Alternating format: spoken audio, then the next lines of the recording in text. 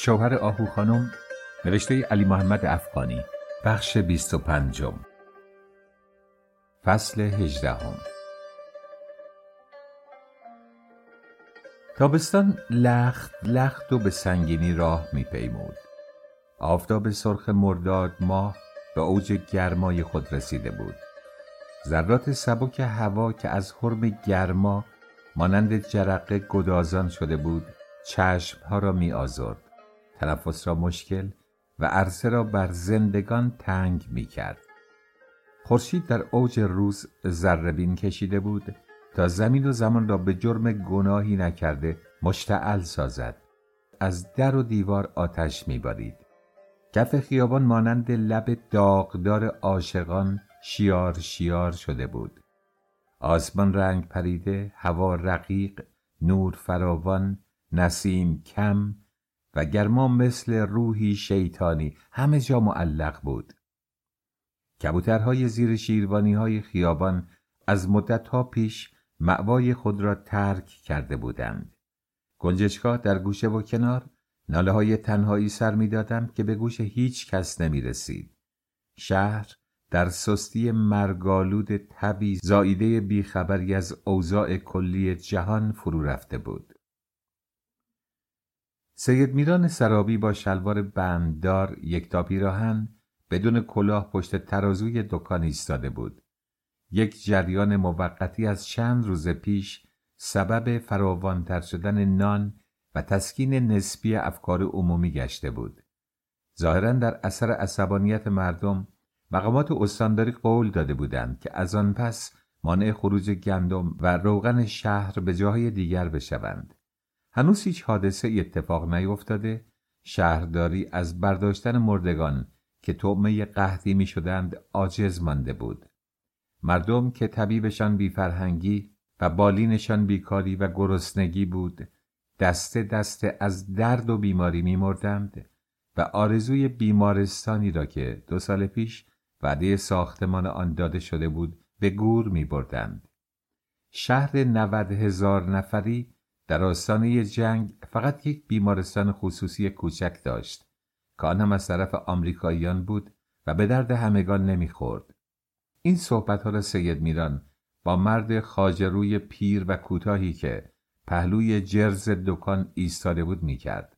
بالاخره دست در جعبه دخل کرد، 5 تومان درآورد، به مرد داد. گفت: به راضی خانم سلام منو برسون، بگو که تا به حال صبر کرده، این چند روزم صبر کنه، نه ترسه. آسمون به زمین نخواهد اومد، زمینم با آسمون نخواهد رفت. 15 سال، چیزی کمتر چیزی بیشتری که من دکون اونو در دست دارم و محض نمونه 1 بار اجارش پس نیفتاده. این 1-2 ماهیه که اوضاع به طور کلی ناجور شده و برای منم بعد از آسمون میباره. اونم بنای غزلخوانی گذاشته و میخواد مستاجر قدیم خودو به دیگری بفروشه. داستان شتره و خرس که میخواستن از آب بگذرن. من هرگز از اون چنین انتظاری نداشتم. 2-3 روز دیگه صبر کنه، کول که به دستم اومد خودم خدمتش خواهم رسید. در خصوص کمی یا زیادی اجارم کاری خواهیم کرد.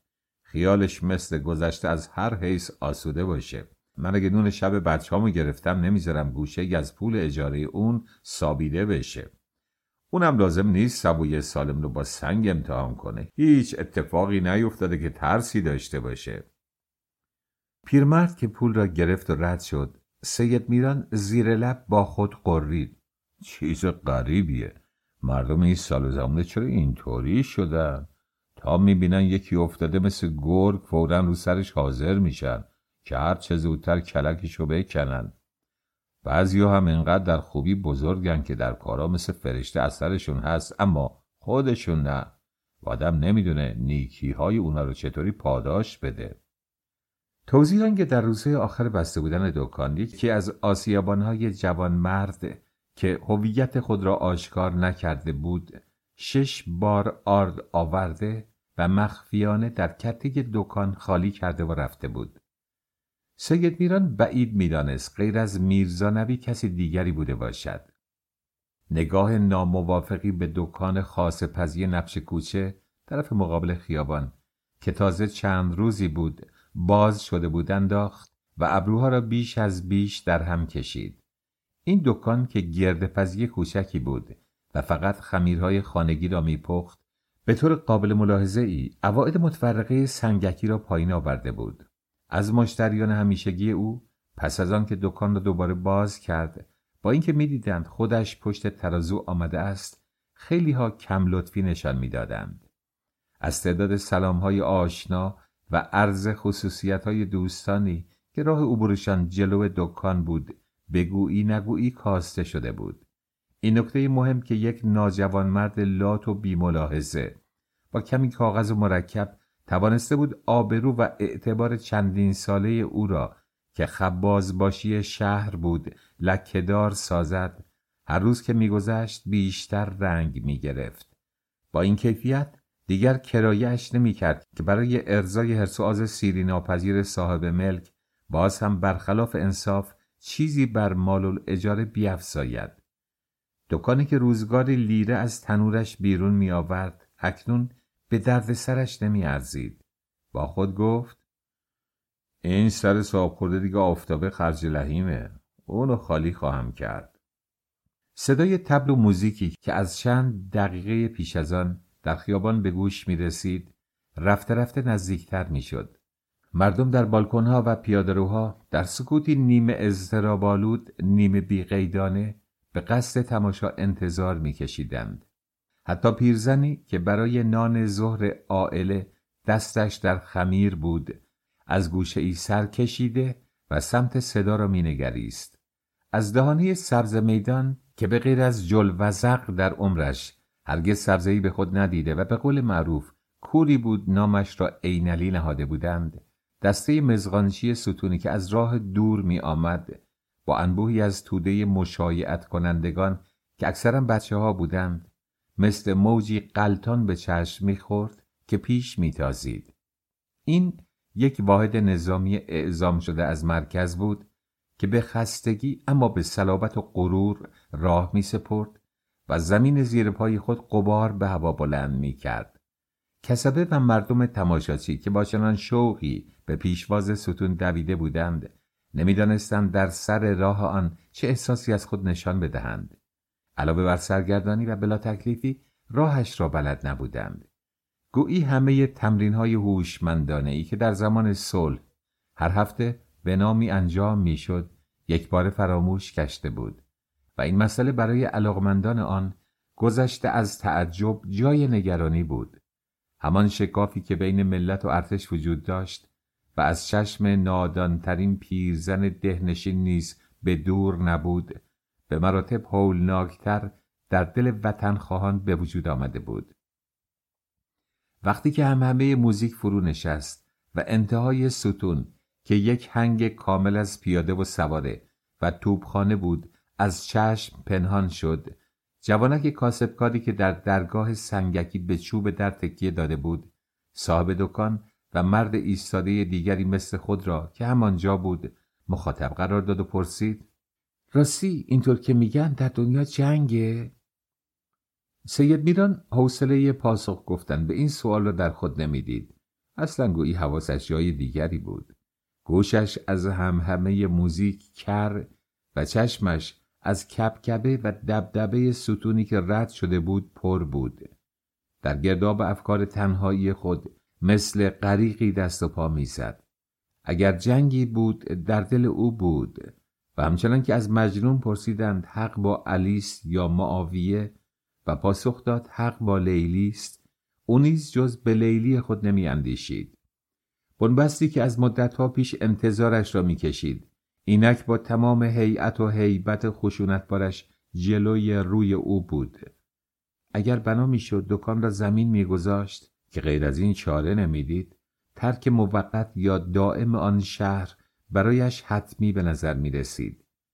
در اندیشش می گذشت به تهران برود که کام نهنگ بود و همه چیز را در خود حل و هضم می کرد.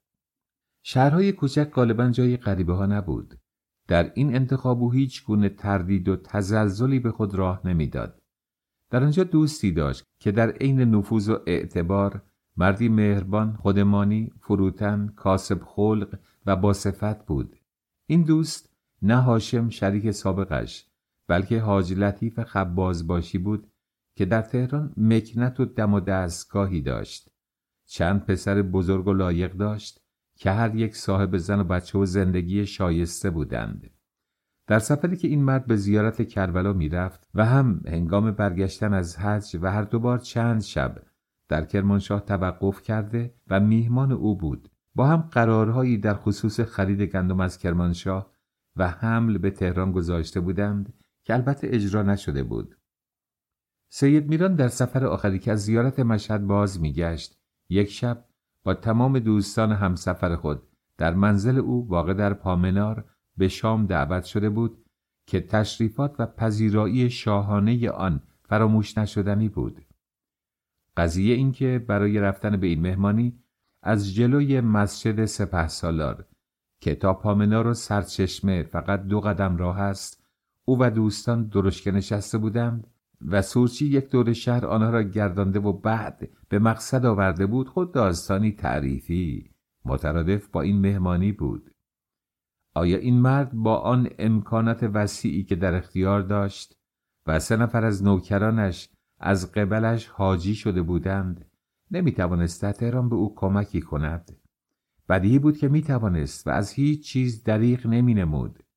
مشکل قابل اندیشه به هیچ وجه این نبود.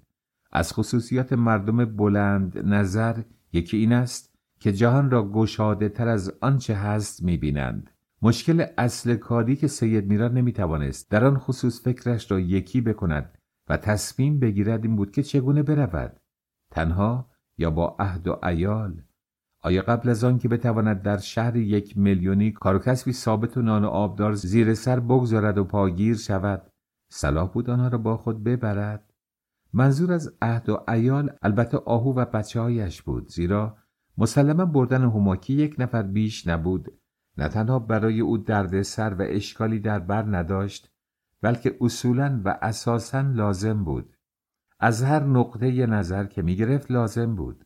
مردی که پهلوی دکان ایستاده بود و قیافه کارمندان روشن فکر دولت را داشت، در پاسخ آن جوان کاسبکار گفت: بابا ای والا، تو حتی اینش هم قبول نداری یا نمیدونی که در دنیا جنگی باشه؟ آلمان همکنون نصف اروپا رو تصرف کرده، شلقی داره پیش میره. از یه طرف با انگلیس، از طرف دیگه با روسیه هم مرز شده. از اول تاریخ بشر و جنگ و جدل بین انسانها تا به حال هرگز یک چنین پیشرفت برق‌آسایی سابقه نداشته. هیتلر به دنیا اعلام کرده که در 6 هفته کار روسیه رو یسره میکنه. در کشور خودمون ایران، گویا که معلوم نیست دوست کی و دشمن کی هستیم، نیروهای احتیاط رو از جلو به زیر پرچم فرا میخونن. به نیروی ذخیره اخطار آمادگی کردن. شوخی کارو داره جدی میشه. انگلیس‌ها در اعلامیه‌ای که با هواپیما روی تپه‌های درلو ریختند دعوت به صلح کردند. نوشتن سیاست ما یعنی انگلیس مثل آب و تنگ بلور. شما تنگ رو میبینید اما نمیدونید آب در اون هست یا نه. این جمله همون مسئله معروف خودمونه که میگیم سگ داند و پینه دوز در انبان چیست. من که حقیقتشو بگم هیچ سر در نمیارم. سید میران که بدبینی سیاسیش نسبت به اوضاع ریشه دارتر از هر دوی آنها بود، با همه بیعلاقگی و تنبلی فکری که مثل سم بر ارکان وجودش رخنه کرده بود، با قیافه‌ای بی‌اعتنا به هر نوع بحث و گفتگو افزود: دولت ما و جنگ با انگلیس، مگه کودکان دبستونی باور کنند؟ از دریچه روی منبر به داخل دکان که به علت نزدیک شدن ظهر رو به شلوغی میرفت سر کشید. خواست با اشاره به شاتر برساند که به منظور ذخیره آرد کمی در پختن دست نگه دارد. مرد عرق ریزان سرگرم کار خودش بود و توجه نداشت. سید میران از فکر خود منصرف شد و در دل گفت: چه فایده؟ گیرم دو آخر ما یک خربارم به این ترتیب پس افتاد کار شد و در بازار سیاه فروختم. کجا میشه برای فاتی تنبون؟ باید فکر نون کرد، خربزه آبه. در خانه از 3 روز پیشتر از آن سکوتی برقرار شده بود. آهو بنا به خواهش میرزا نبی که جهت خرمنبرداری به هرسین رفته بود، بچه ها را برداشته و به سراب رفته بود تا آنجا چند روزی در منزل تازه خریده دوست صیغه خوانده شوهرش بیاساید. از کسالت‌ها و کدورت‌های محیط شهر لختی به در آید و ضمناً مراقب بچه‌های بی سرپرست او هم باشد. این سکوت برعکس آنچه گمانش می‌رفت موجب اندوه و ملال خاطر هما شده بود که در خانه تنها و بی همدم مانده بود. زنی که در طی چند سال زندگی اجتماعی به آمد و رفت و سر و صدا و شلوغی عادت کرده بود، اکنون معنای این مثل زنانه را که میگویند خانه پر از دشمن باشد بهتر از آن است که خالی باشد در میافت. از زمانی که اکرم رفته بود پیش از زمستان گذشته آن سال، جز یک 20 روزی در آن میان اتاقش همچنان خالی مانده بود. خورشید که پی کار اتوکشی صبح زود از خانه بیرون میرفت، فقط تنگ غروب به استراحتگاه خود برمیگشت. چه شوهرش بود و چه نبود، اما لحظه که از راه میرسید یا حد اکثر نیم ساعت پس از آن، مثل زوار گوشه کاروانسرا در ایوان اتاق شام غریبانی میخوردند و بی آنکه چراغی بگیرانند همانجا سر به زمین میگذاشتند.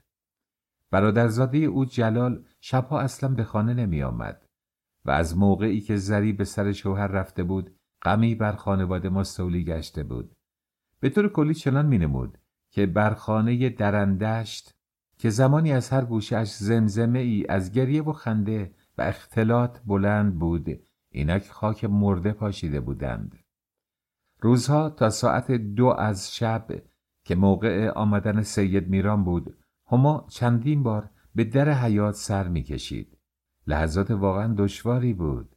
هر شب از دلتنگی و تنهایی خود در خانه به شوهر شکایت می‌کرد و با اینکه رفتن آهو به سراب در دنبال یک دعوای صد شکن و کتککاری میان دو هوو پیش آمده و از جانب زن بزرگ شکل قهر به خود گرفته بود، هما به شوهر پیشنهاد کرده بود که او هم دلش می‌خواهد نزد آهو به سراب برود.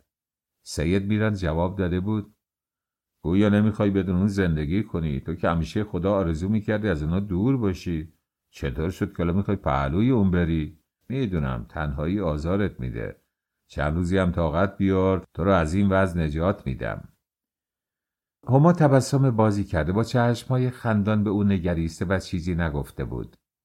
علت دعوا و کتککاری دو زن که در غیاب شوهر پیش آمده و آخرین پرده میان آن دو را فرو افکنده و سید میران را نیز پس از اطلاع یافتن از ماوقع فوق‌العاده ناراحت کرده بود، از همان موضوع طلسم کذایی سرچشمه گرفته بود. آهو پس از 1.5 ماه سکوت بالاخره نتوانسته بود این راز بزرگ را بیشتر از آن در دل نگه دارد و از افشایش پیش این و آن خودداری کند. به علاوه معلوم نبود او از کجا، چگونه و به چه حقی تحقیق کرده و دانسته بود که هما اینک در خانه شوهر حرامتر از حرام بود.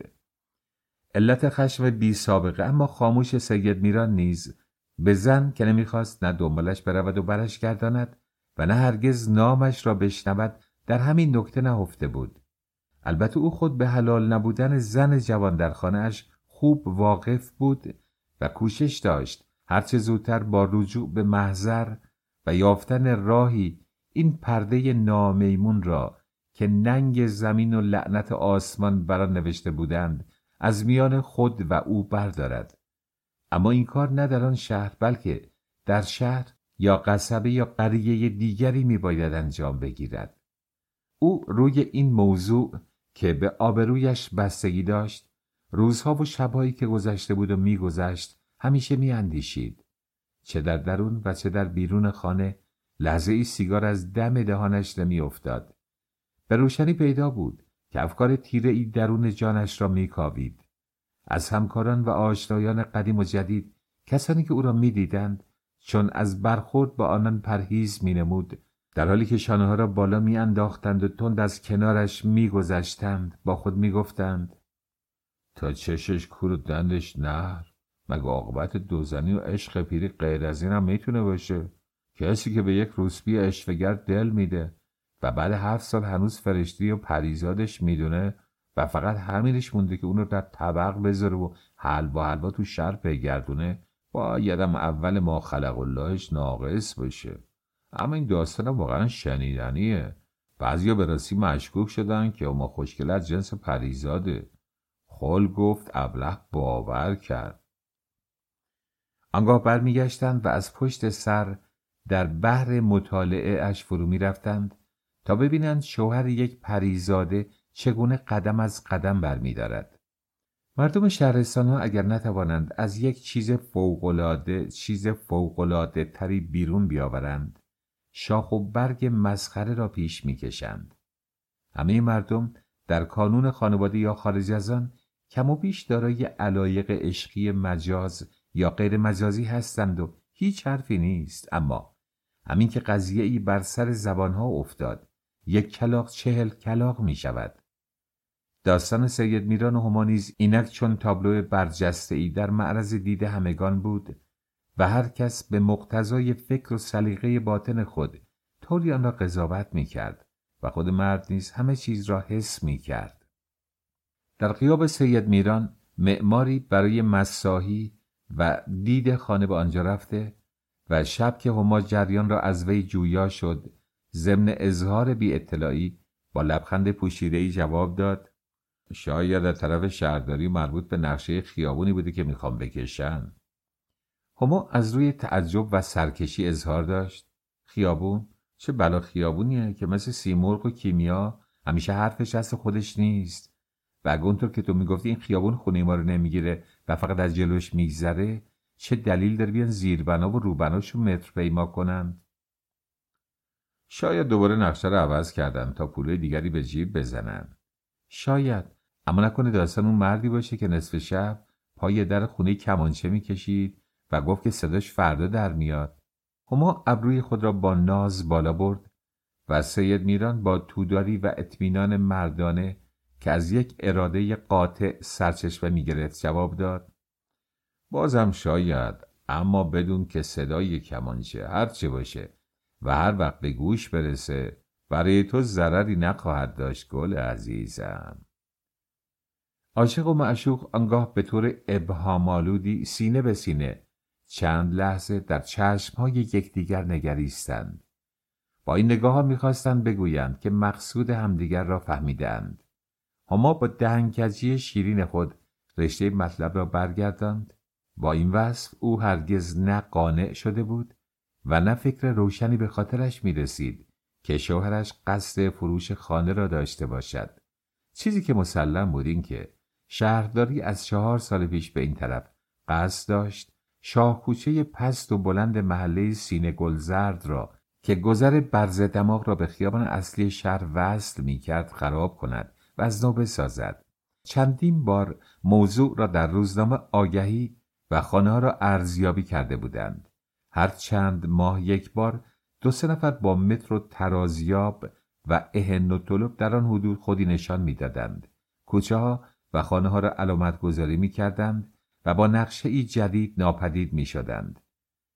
اگر از نگرانی های اهل محل که احتمال می‌دادند خانه ها یا دکان هایشان از میان می‌رود و به همین مناسبت خود را ناگزیر به چاره‌جویی و دست و پاهایی در این زمینه می‌دیدند بگذریم، نتیجه آن همه این بود که بچه‌های کوچک که اغلب بزرگسالان بیکار و پیشه‌ای بودند و از سر صبح تا بانگ شب در همان راستا می‌پلکیدند، آفتاب شکسته ای را به جای ترازیاب سر چوب کرده به زمین می‌کوبیدند، با اداهای جدی عین مأمورین شهرداری پس رو پیش رو می‌گفتند و از این بازی مندرآوردی به عنوان یک تفریح سالم لذت می‌بردند.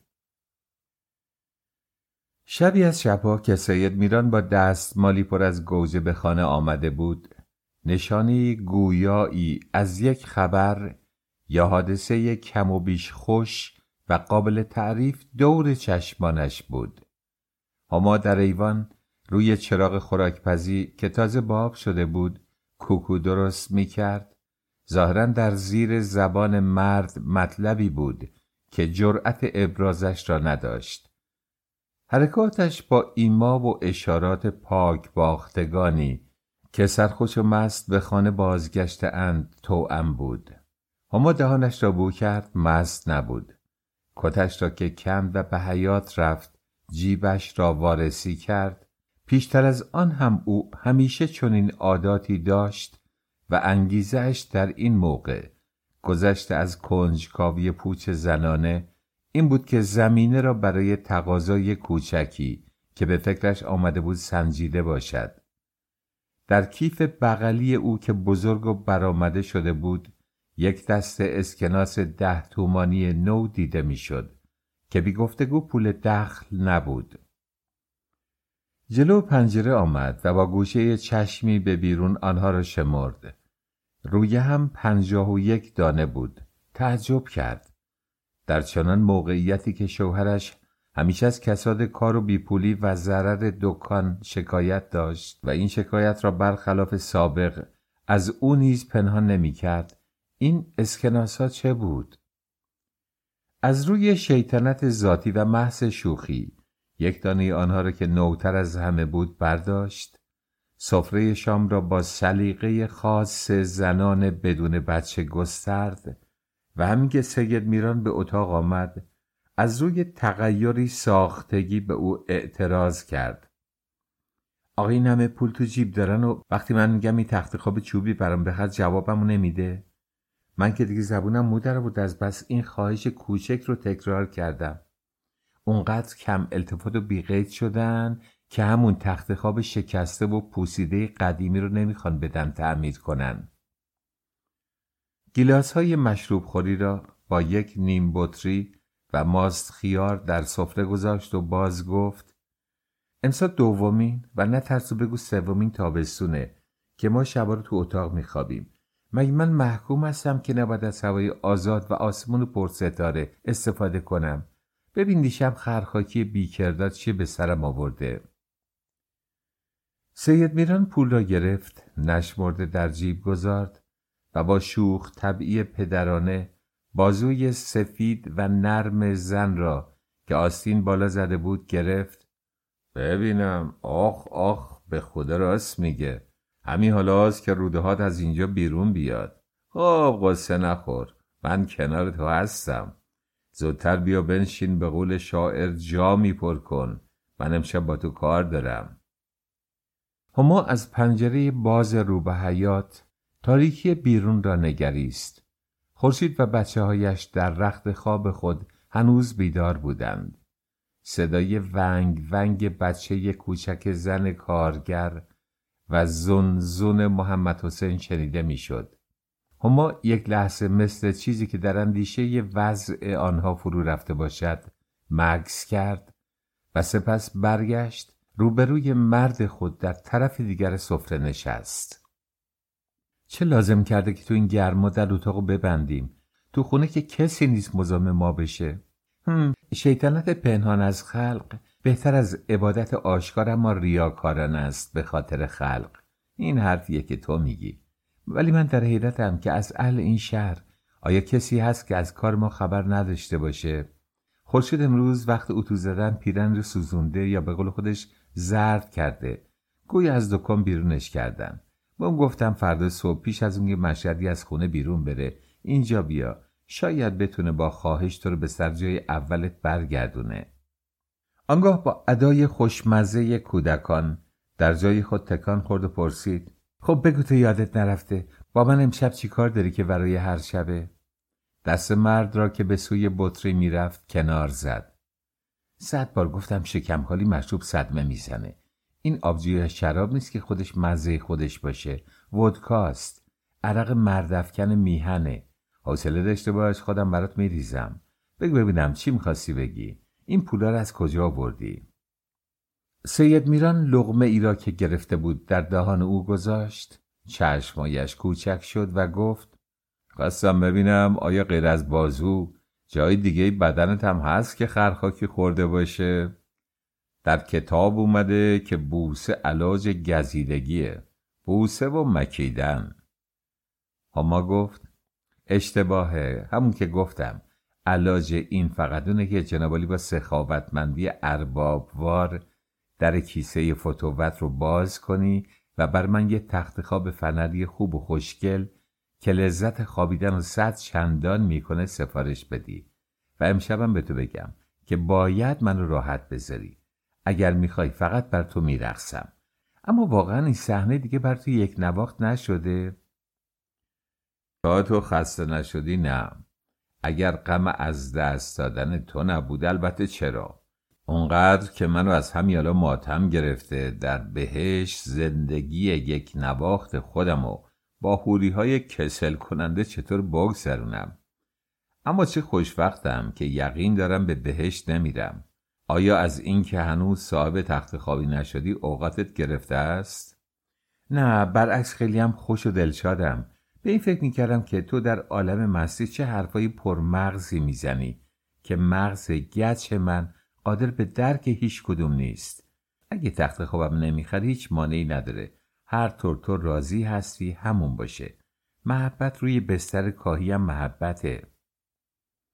اما این را گفت و با سادگی و سبکی معمولی از جای خود برخاست و چسبیده به مرد نشست.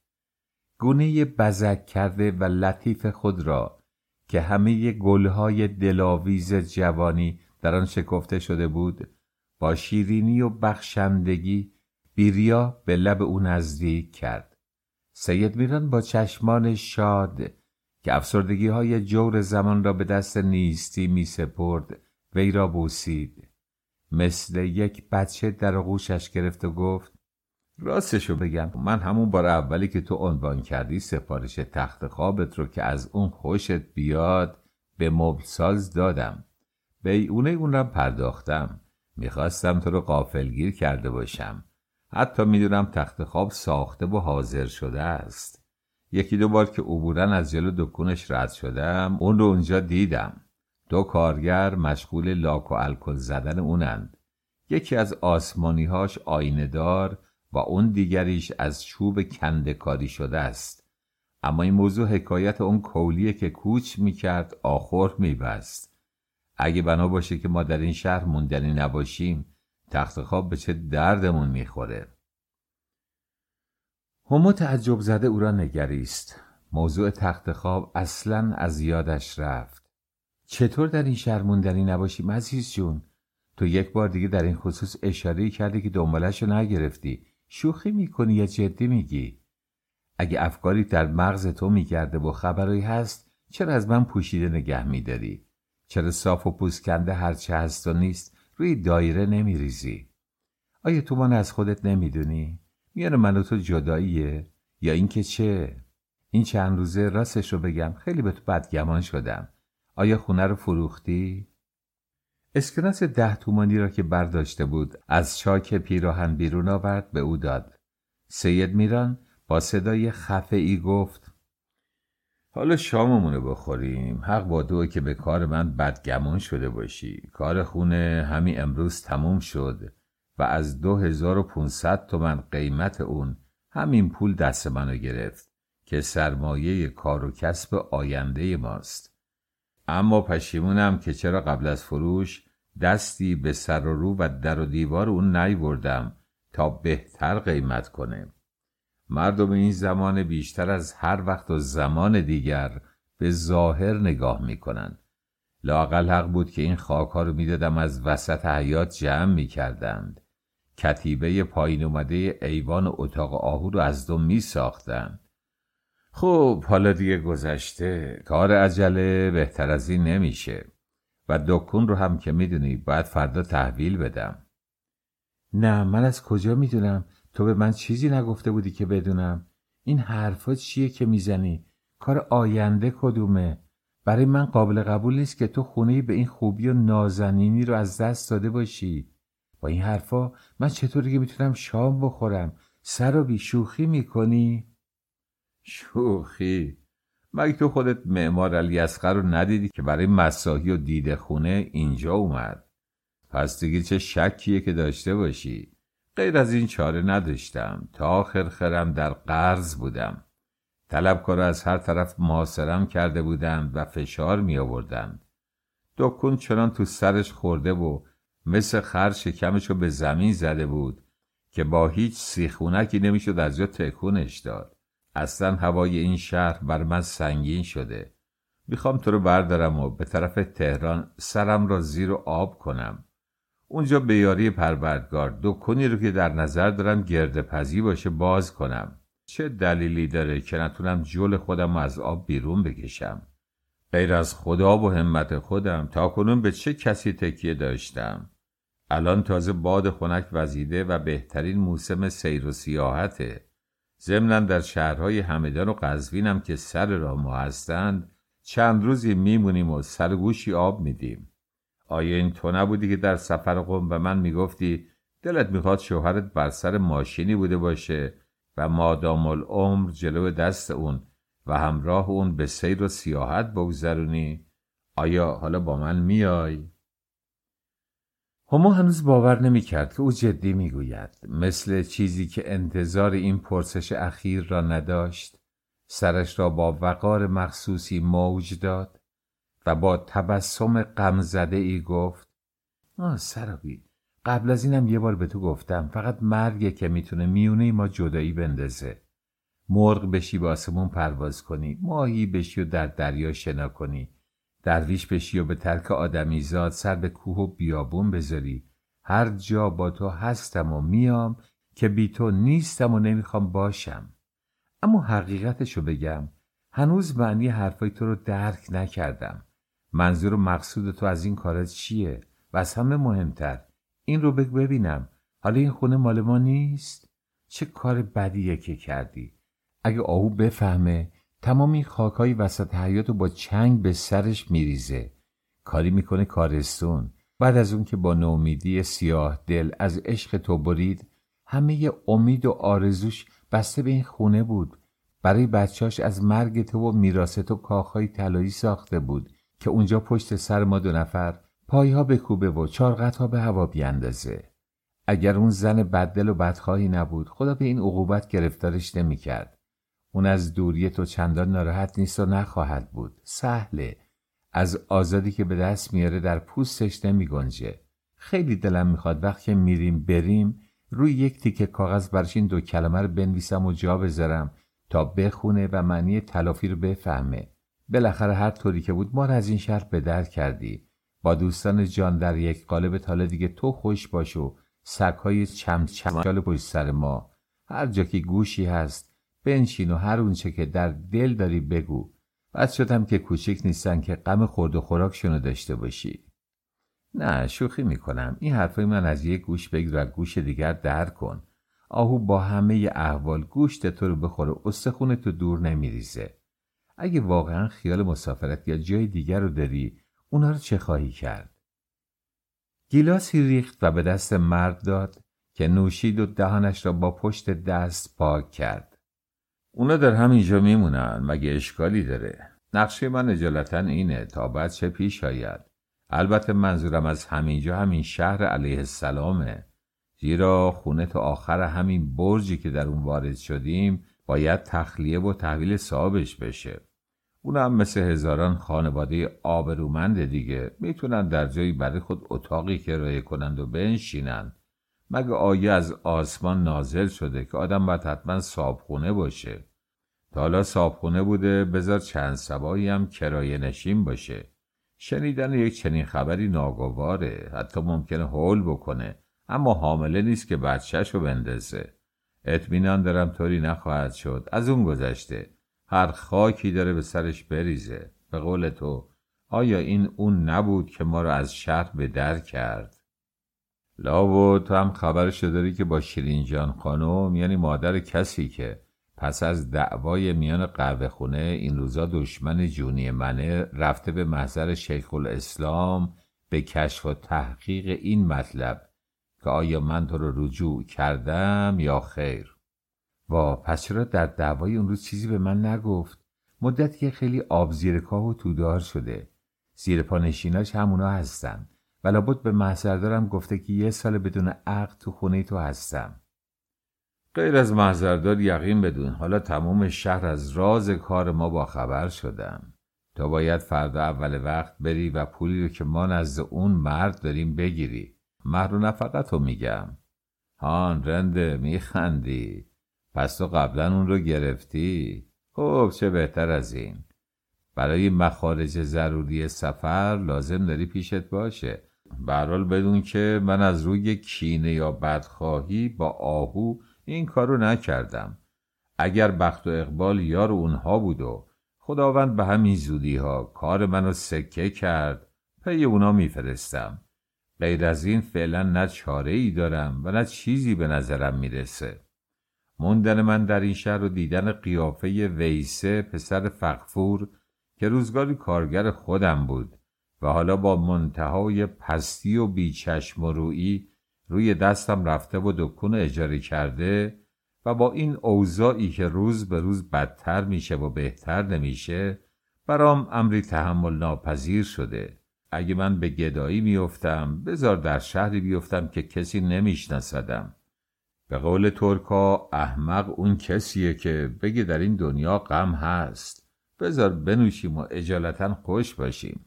در زندگی همینقدر فهمیدم که باید دم رو غنیمت شمرد. به یاد دشت‌ها و کوه‌هایی که همین فردای نزدیک مثل دو پرنده جفت ما رو در آغوش میگیرن. به عشق نسیمی که زلف‌های زرین تو رو به باد میده. به سلامت طاق ابروی اون کسی که در سفر جامدان دست و در خانه جامدان تن من و هرگز منو تنها نمیذاره. و به شادکامی همه دوستان. نوش.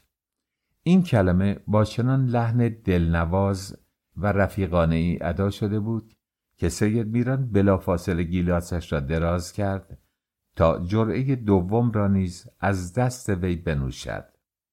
خب که خودت هم به محضر رفتی. شیخ الاسلام چیزی به تو نگفت؟ چرا گفت حالا که شما با هم زندگی میکنید خیال مردت آسوده باشه که من به طور عادی خطبه عقد رو پس خوندم. آیا تو بیون که به من بروزشو بدی گمان میکردی اون منو 3 طلاقه کرده؟ بس حالا جام رو پرتر میکنم. بنوش به یاد زیبایی تهرون. سید میران در همان حال که جام لبالب را به لب چسبانده بود در پیشانی صاف زنش نگریست. از روی یقین میدانست که هما به خاطر مصلحت یا به صرف شوخ چشمی و طینت زنانه این دروغ را میگفت. ملوث در این زمینه سکوت بهتر از هر چیز بود. جایی که مرد با چنان از خودگذشتگی و فراموشی حاضر بود از همه پیوندهای جسمی و روحی خود بگسلد و یار و دیار دیرین را پشت سر بگذارد، هما که همه چیزش از شوهر شروع و هم به خود شوهر ختم میشد خیلی آسانتر حاضر بود تن به مهاجرت بدهد. به علاوه آیا این تصمیم مگر فی الواقع عملی میشد؟ عدم دیگری نبود که سید میران در راه یک جانبه کردن باز هم بیشتر عشق او برمی داشت.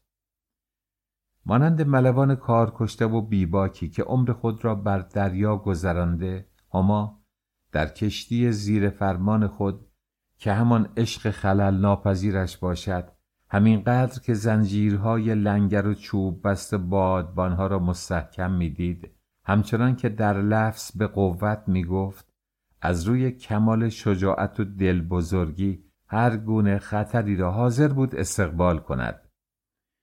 آن شب آنها تا لحظه‌ای که از موکب عقل و اندیشه نیفتاده بودند، خوش خوش در بسفاترین خیابان‌های درخت کاری شده خیال گردش کردند.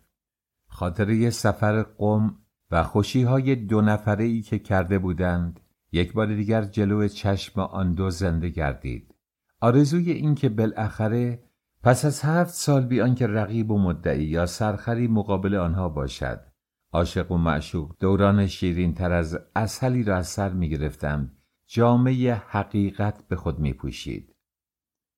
صبح روز بعد در لحظه‌ای که دست نوازشگر نسیم به پشت آنان خورد و چشمان را به روشنایی فجر گشودند، در چنان شور و شتابی بودند که در 1 ساعت همه زندگی را به هم ریختند تا هرچه زودتر وسایل حرکت را آماده سازند.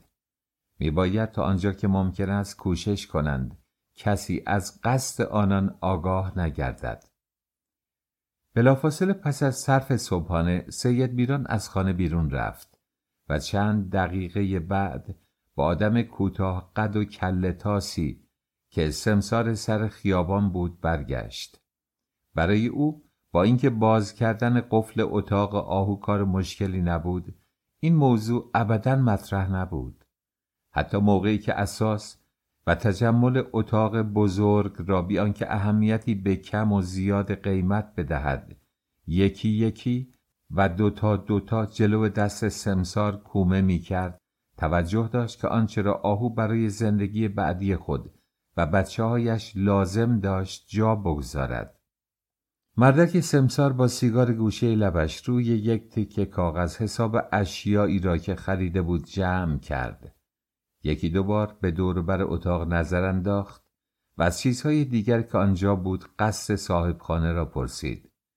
شمعدان 3 شاخه کریستال مرصع شده به دانه‌های یاقوت که شلال‌های نقره داشت خیلی نظرش را گرفته بود و چون برای آن اصرار را از اندازه بیرون کرد، سید میران لجش گرفت و با یک جفت گلاب پاش که در همان تاقچه قرار داشت آن را به 16 تومان، یعنی به همان قیمتی که روز اول از خاله بیگم خریده بود، فروخت. از میان آن اشیا به جز یک تکه از قالیها این تنها چیزی بود که به قیمت خودش فروخته شد. باقی تقریبا همه مفت رفت. لحظه ای بعد 2 حمال، فرشها، سماور ورشو، تنگ‌های بلور، چرخ خیاطی هما و چیزهای دیگری را از خانه بیرون بردند. شمعدان و گلاب پاشها و چراغ قارپوزدار را خود مرد سمسار برداشته بود. خورشید خانم و بچه‌هایش در جلو دالان حیرت زده تماشاچی این صحنه بودند. زن فضول و کنجکاوی که آن زمان به همه چیز مردم کار داشت، از موقعی که روزها پی کار اتوکشی از خانه بیرون میرفت، گویی یک دوره طولانی زندگی را پشت سر نهاده بود. چنان خاموش و بی‌اعتنا شده بود که گویی حتی حال و حوصله اندیشه در کار و زندگی خود و بچه‌هایش را نداشت. همان روز صبح سید میران هنگام عبور از جلو ایوانش به او گفته بود: امروز هر موقع گذرم به در دکان علی اتوکش افتاد توصیه‌تو میکنم. اطمینان داشته باش اگر پول پیراهن ضایع شده رو هم از جیب خودم دادم نمیذارم تو رو جواب کنه. ذخیره سید میران بعد از فروش اساسی آنقدر شده بود که به او حتی اجازه بعضی ولخرجی ها را بدهد. از این بابت او هیچ نگرانی نداشت. اگر در شهرهای همدان و قزوین نیز تا آنجا که میخواست توقف میکرد و عوض مسافرخانه های پست و محقر به مهمانخانه های درجه 1 میرفت، در هر حال به رسیدن به تهران بیش از 500 تومان پول داشت و این مبلغ با همه گرانی بی سابقه مخارج زندگی آن روزها به خوبی عرضه و قابلیت به راه انداختن و چرخاندن یک دکان و سهل است بیشتر از آن را داشت. به علاوه پول چرخ خیاطی هما، اندوخته ها و طلاهای او که نزد خود زن بود نیز ذخیره قابل اهمیت دیگری به حساب می آمد که در صورت لزوم می توانست از آن استفاده کند. همان روز پیش از ظهر هما به کهنه‌خران دورگرد چند تکه از لباسها، کفش و کیف و خرت و خورت دیگر خود را که بار سنگینی بود فروخت. دلالان که یکدیگر را خبر کرده بودند مثل زنبورانی که بوی گوشت بشنوند ظرف 3 ساعت بیش از 50 بار چکش خانه را به صدا درآوردند. هما چیزهایی نیز به خورشید خانم بینوا داد که بپوشد یا برای بچه‌هایش وادوز کند.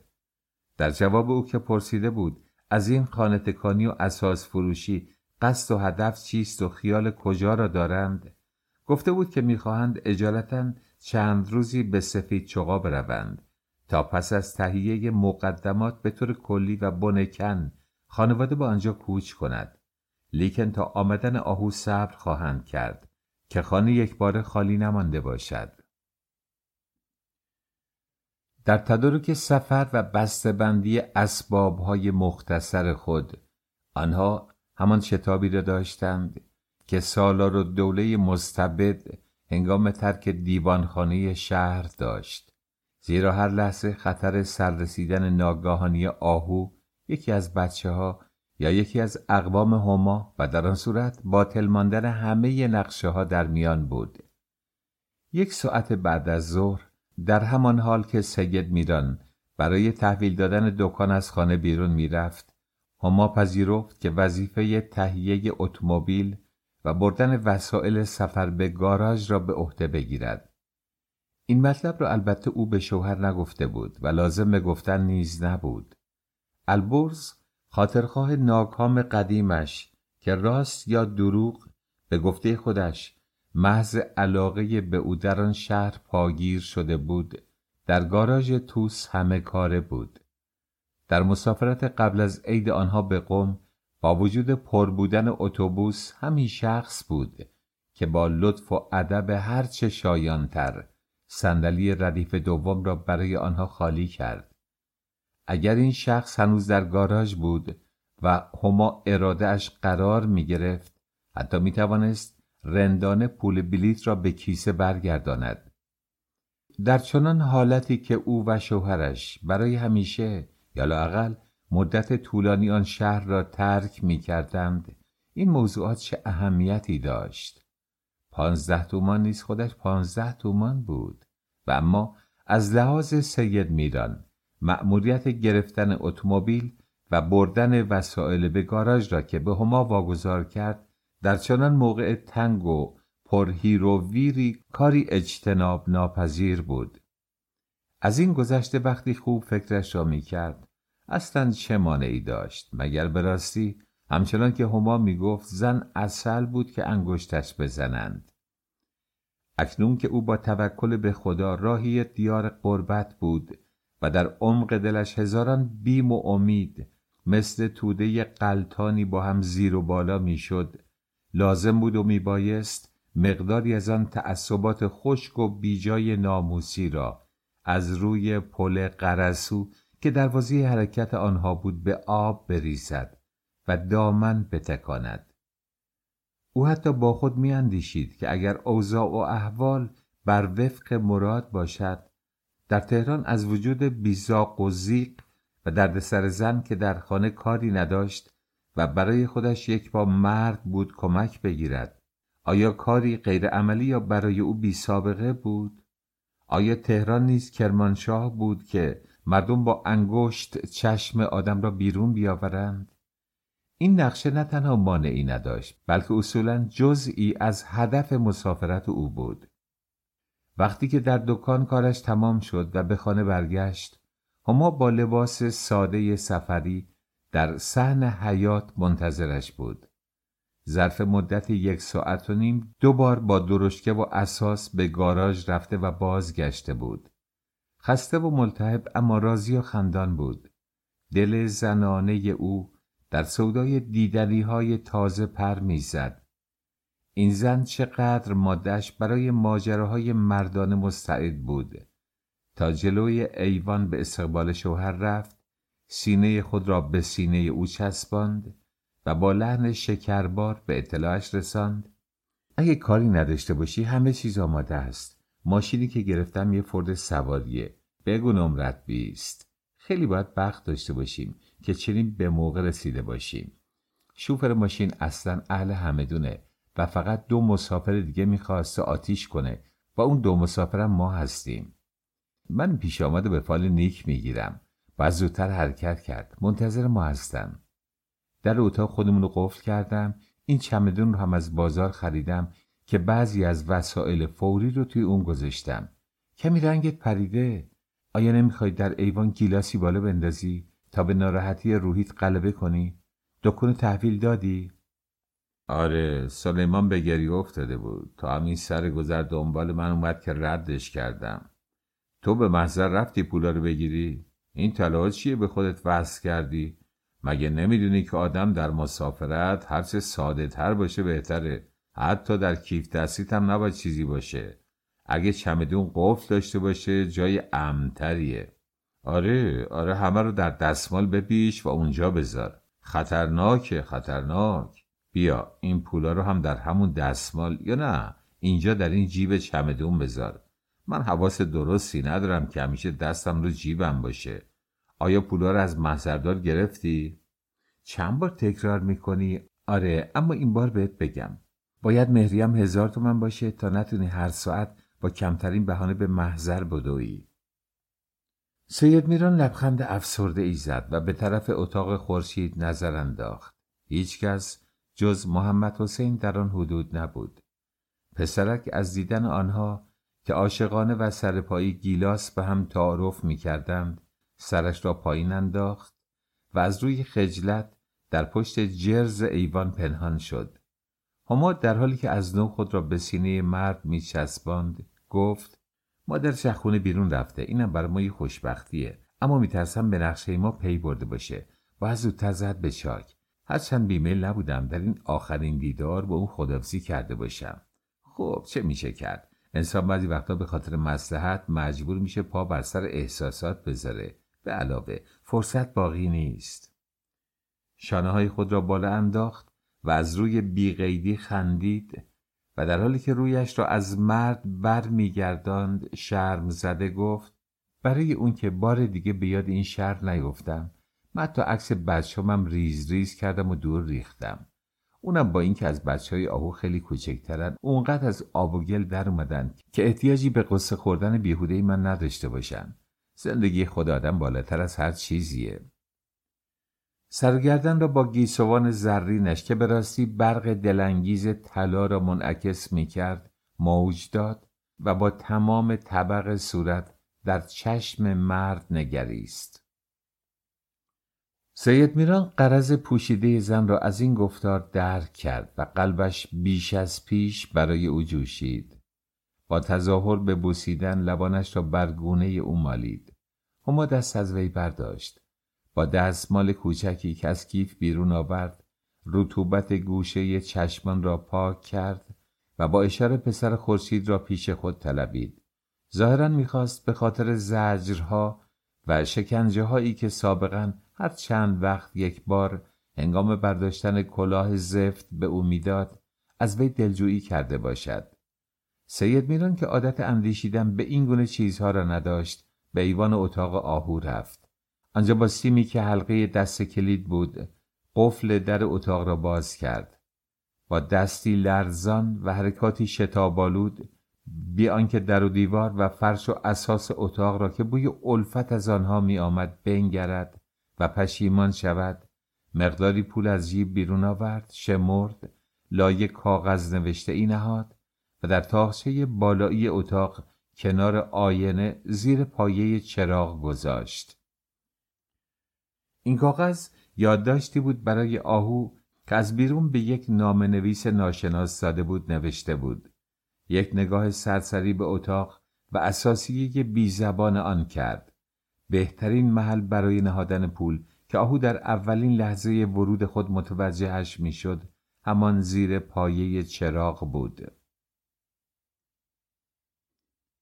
همزمان با لحظه ای که عاشق و معشوق به سوی گاراژ خانه و زندگی مألوف را پشت سر می‌گذاشتند، خورشید خانم شتابان خود را از شهر به ده سراب رسانیده بود.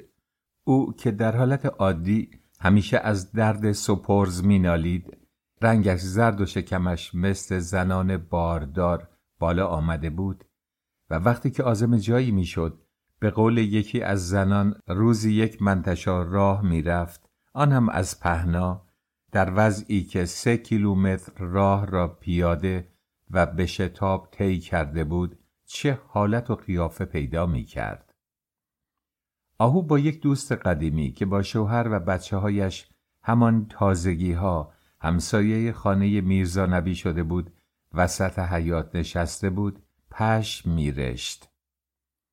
از اول صبح آن روز دلش برای خانه شور می‌زد. می‌خواست روز بعدش به هر بهانه‌ای که شده بود سری به شهر بزند، ببیند چه خبر است.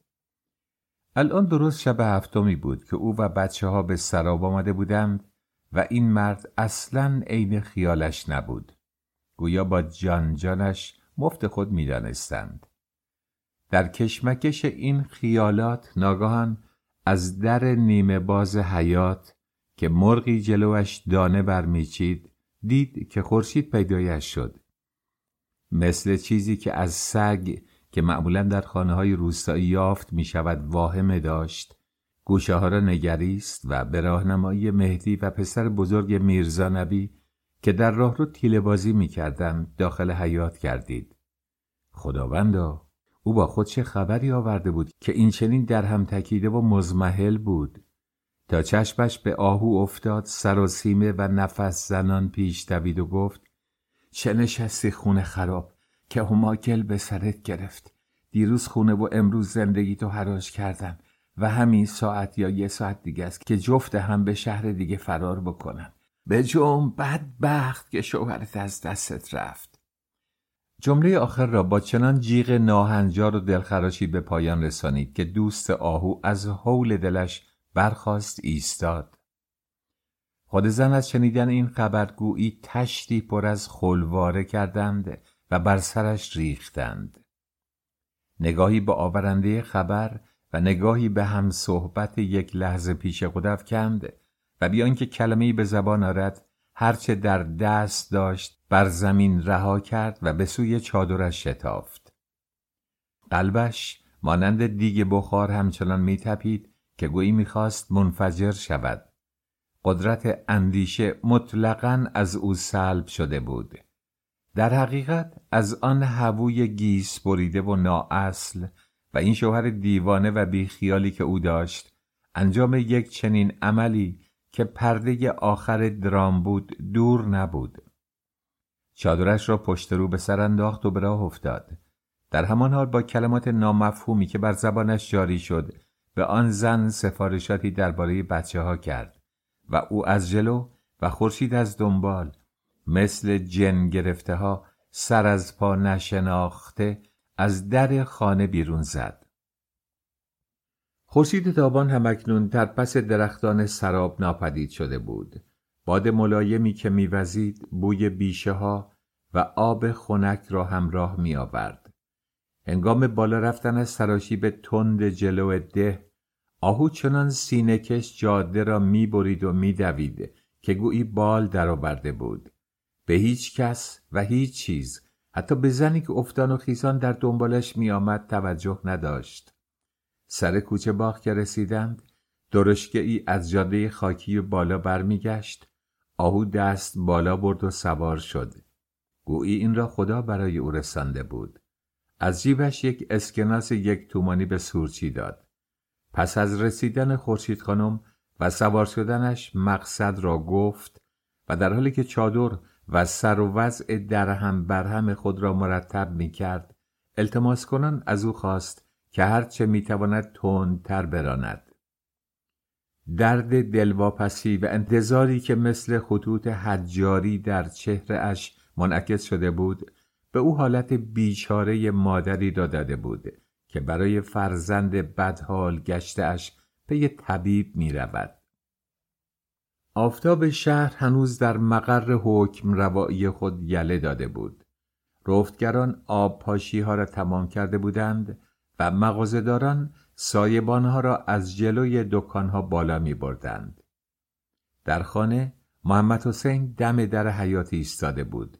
گشاد جلوی مادرش دوید و ذوق کنان به او خبر داد که هما یک اسکناس 2 تومانی نو به او داده است. ظاهراً چیزی نمی‌گذشت که زن و مرد رفته بودند. آنطور که پسرک میگفت سید میران به اتاق خانم بزرگ هم سر زده بود. آهو اول کاری که کرد به اتاق 5 دری که پرده‌هایش دست نخورده سر جایش بود سر کشید. کلیدش را داشت. در را از روی دست پاچگی و جنگ با قفل باز کرد. خورشید دروغ نمی گفت. دلیل نداشت که دروغ بگوید. اتاق بزرگ مثل یک خانه دزد زده در هم ریخته و لخت و خالی بود.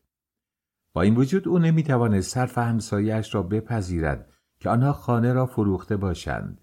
خورشید از روی قرینه این حدس را زده بود و حدس با حقیقت همیشه منطبق در نمی آید. پر دور نبود همچنان که عید پیش با هم به قم رفته بودند. اکنون نیز هوس چنین مسافرتی زیر پوست آنها افتاده بود. لعنت خدا بر شیطان. فی‌الواقع مگر این مرد دیوانه شده بود یا اینکه از زندگی با بچه‌های خود بری گشته بود؟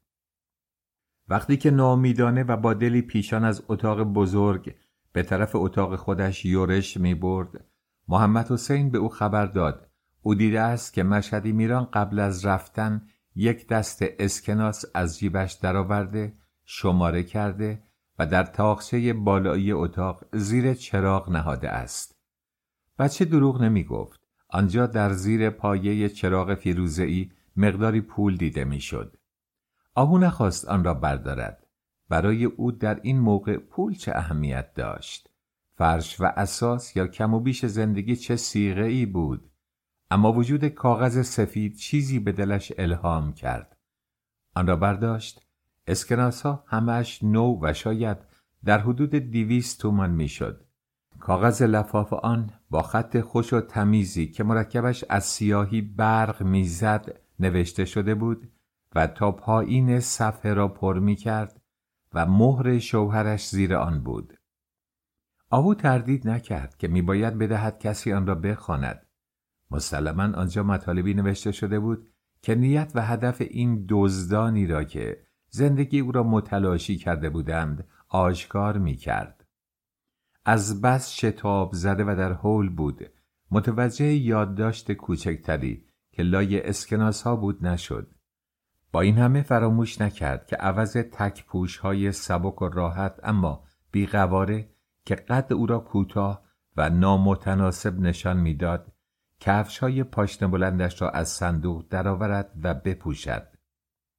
کش جوراب خود را درست کرد و موی سرش را در دستمال ابریشمی نازکی که برای دخترش خریده بود پیچید و چون می‌دانست زن دردمند نمی‌تواند به آن عجله او را همراهی کند، با لحن ناله مانندی خطاب به همسایه خود گفت: من میرم به گاراژ، یکی از شما اگه تونستید دنبال من بیایید. خورشید خانم روی سنگ‌های وسط حیاط پهن نشسته بود و بی آنکه شیری در پستانش باشد بچه‌اش را شیر میداد. خواهرش بیبی نیز پهلویش ایستاده بود. جای درنگ و بازی کردن با وقت نبود. آهو سر گذر خودشان که رسید، مثل مورچه‌ای که راهش را گم کرده یا با مانعی برخورده باشد، یک لحظه دور خودش گشت. دکانها، صاحبان آنها و اشخاص متفرقه ای را که در آن راسته بودند از زیر نظر گذرانید و جلو سیگار فروشی کوچکی که تازه آنجا باز شده بود و قبل از آن دکان پینه دوزی بود توقف کرد. صاحب دکان مرد اکبیر گرفته خاموش و عبوسی بود که هرگز با کسی سخنی نمی گفت. چنان که می گفتند جا و مکان، زن و زندگی و علاقه دیگری غیر از همان دکان نداشت که شبها را همانجا می خوابید. چشمانش قی گرفته، نگاهش تیره و موهای سیاه ریش و سیبیلش کثیف و در هم بر هم بود. از زمره آن آدمها بود که از مخلوقات خدا خوششان نمی آید و در این حال کاری به کار کسی ندارند. معلوم نبود آهو از کجا می دانست که او سواد دارد، زیرا از زمانی که آنجا آمده بود دیده نشده بود چیزی بنویسد یا بخواند.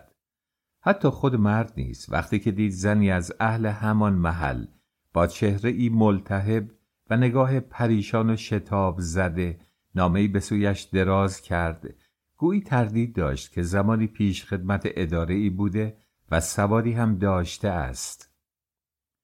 به هر حال آن مرد پس از اینکه کمی نامه را برای تشخیص سر و ته آن زیر و بالا کرد، چشمایش را 2-3 بار به هم زد و در روشنایی جلو پیشخوان اینطور آغاز کرد: شاید این بخت و اقباله که منو از این شهر بیرون میکشونه، یا شاید خاک گور. در هر صورت اجالتا قسمت چنین پیش آورده که مدتی شما رو تنها بذارم. آیا این دوری بچه ها رو خیلی ناراحت خواهد کرد یا اون رو با خون سردی از سر خواهند گذروند؟ مسئله‌ای که بستگی به عکس العمل و طرز تلقی تو، یعنی مادر اونها، از همه جریان داره. در لحظه ای که تو رو برای مدت کوتاهی میذارم و میرم، تصدیق میکنم که جز بدی در حقت نکردم. با این وصف قسم میخورم که هرگز نسبت به تو قصد بدی نداشتم. میتونستم بازم در همین شهر بمونم و زندگی رو و هر ترتیبی که بود بگذرونم.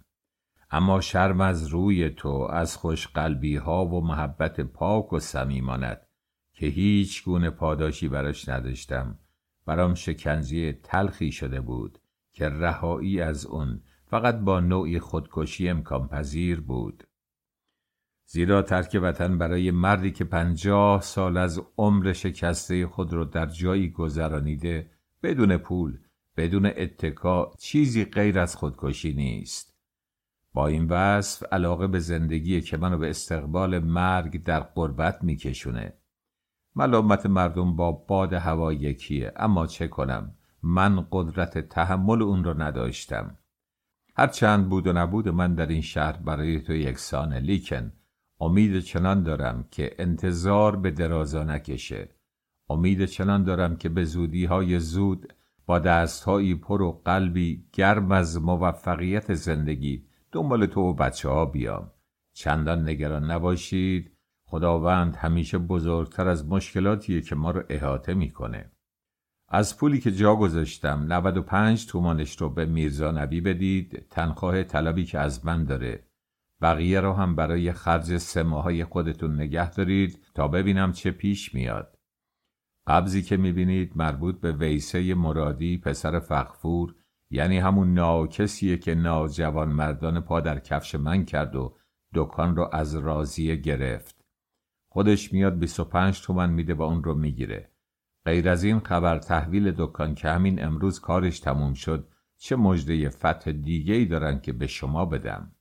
فروش خونه، اما این یکی رو شما به علت قرض هم از مدت‌ها قبل پیش بینی کرده بودید و بنابراین به گمانم براتون چندان ناراحت کننده یا برخلاف انتظار نخواهد بود.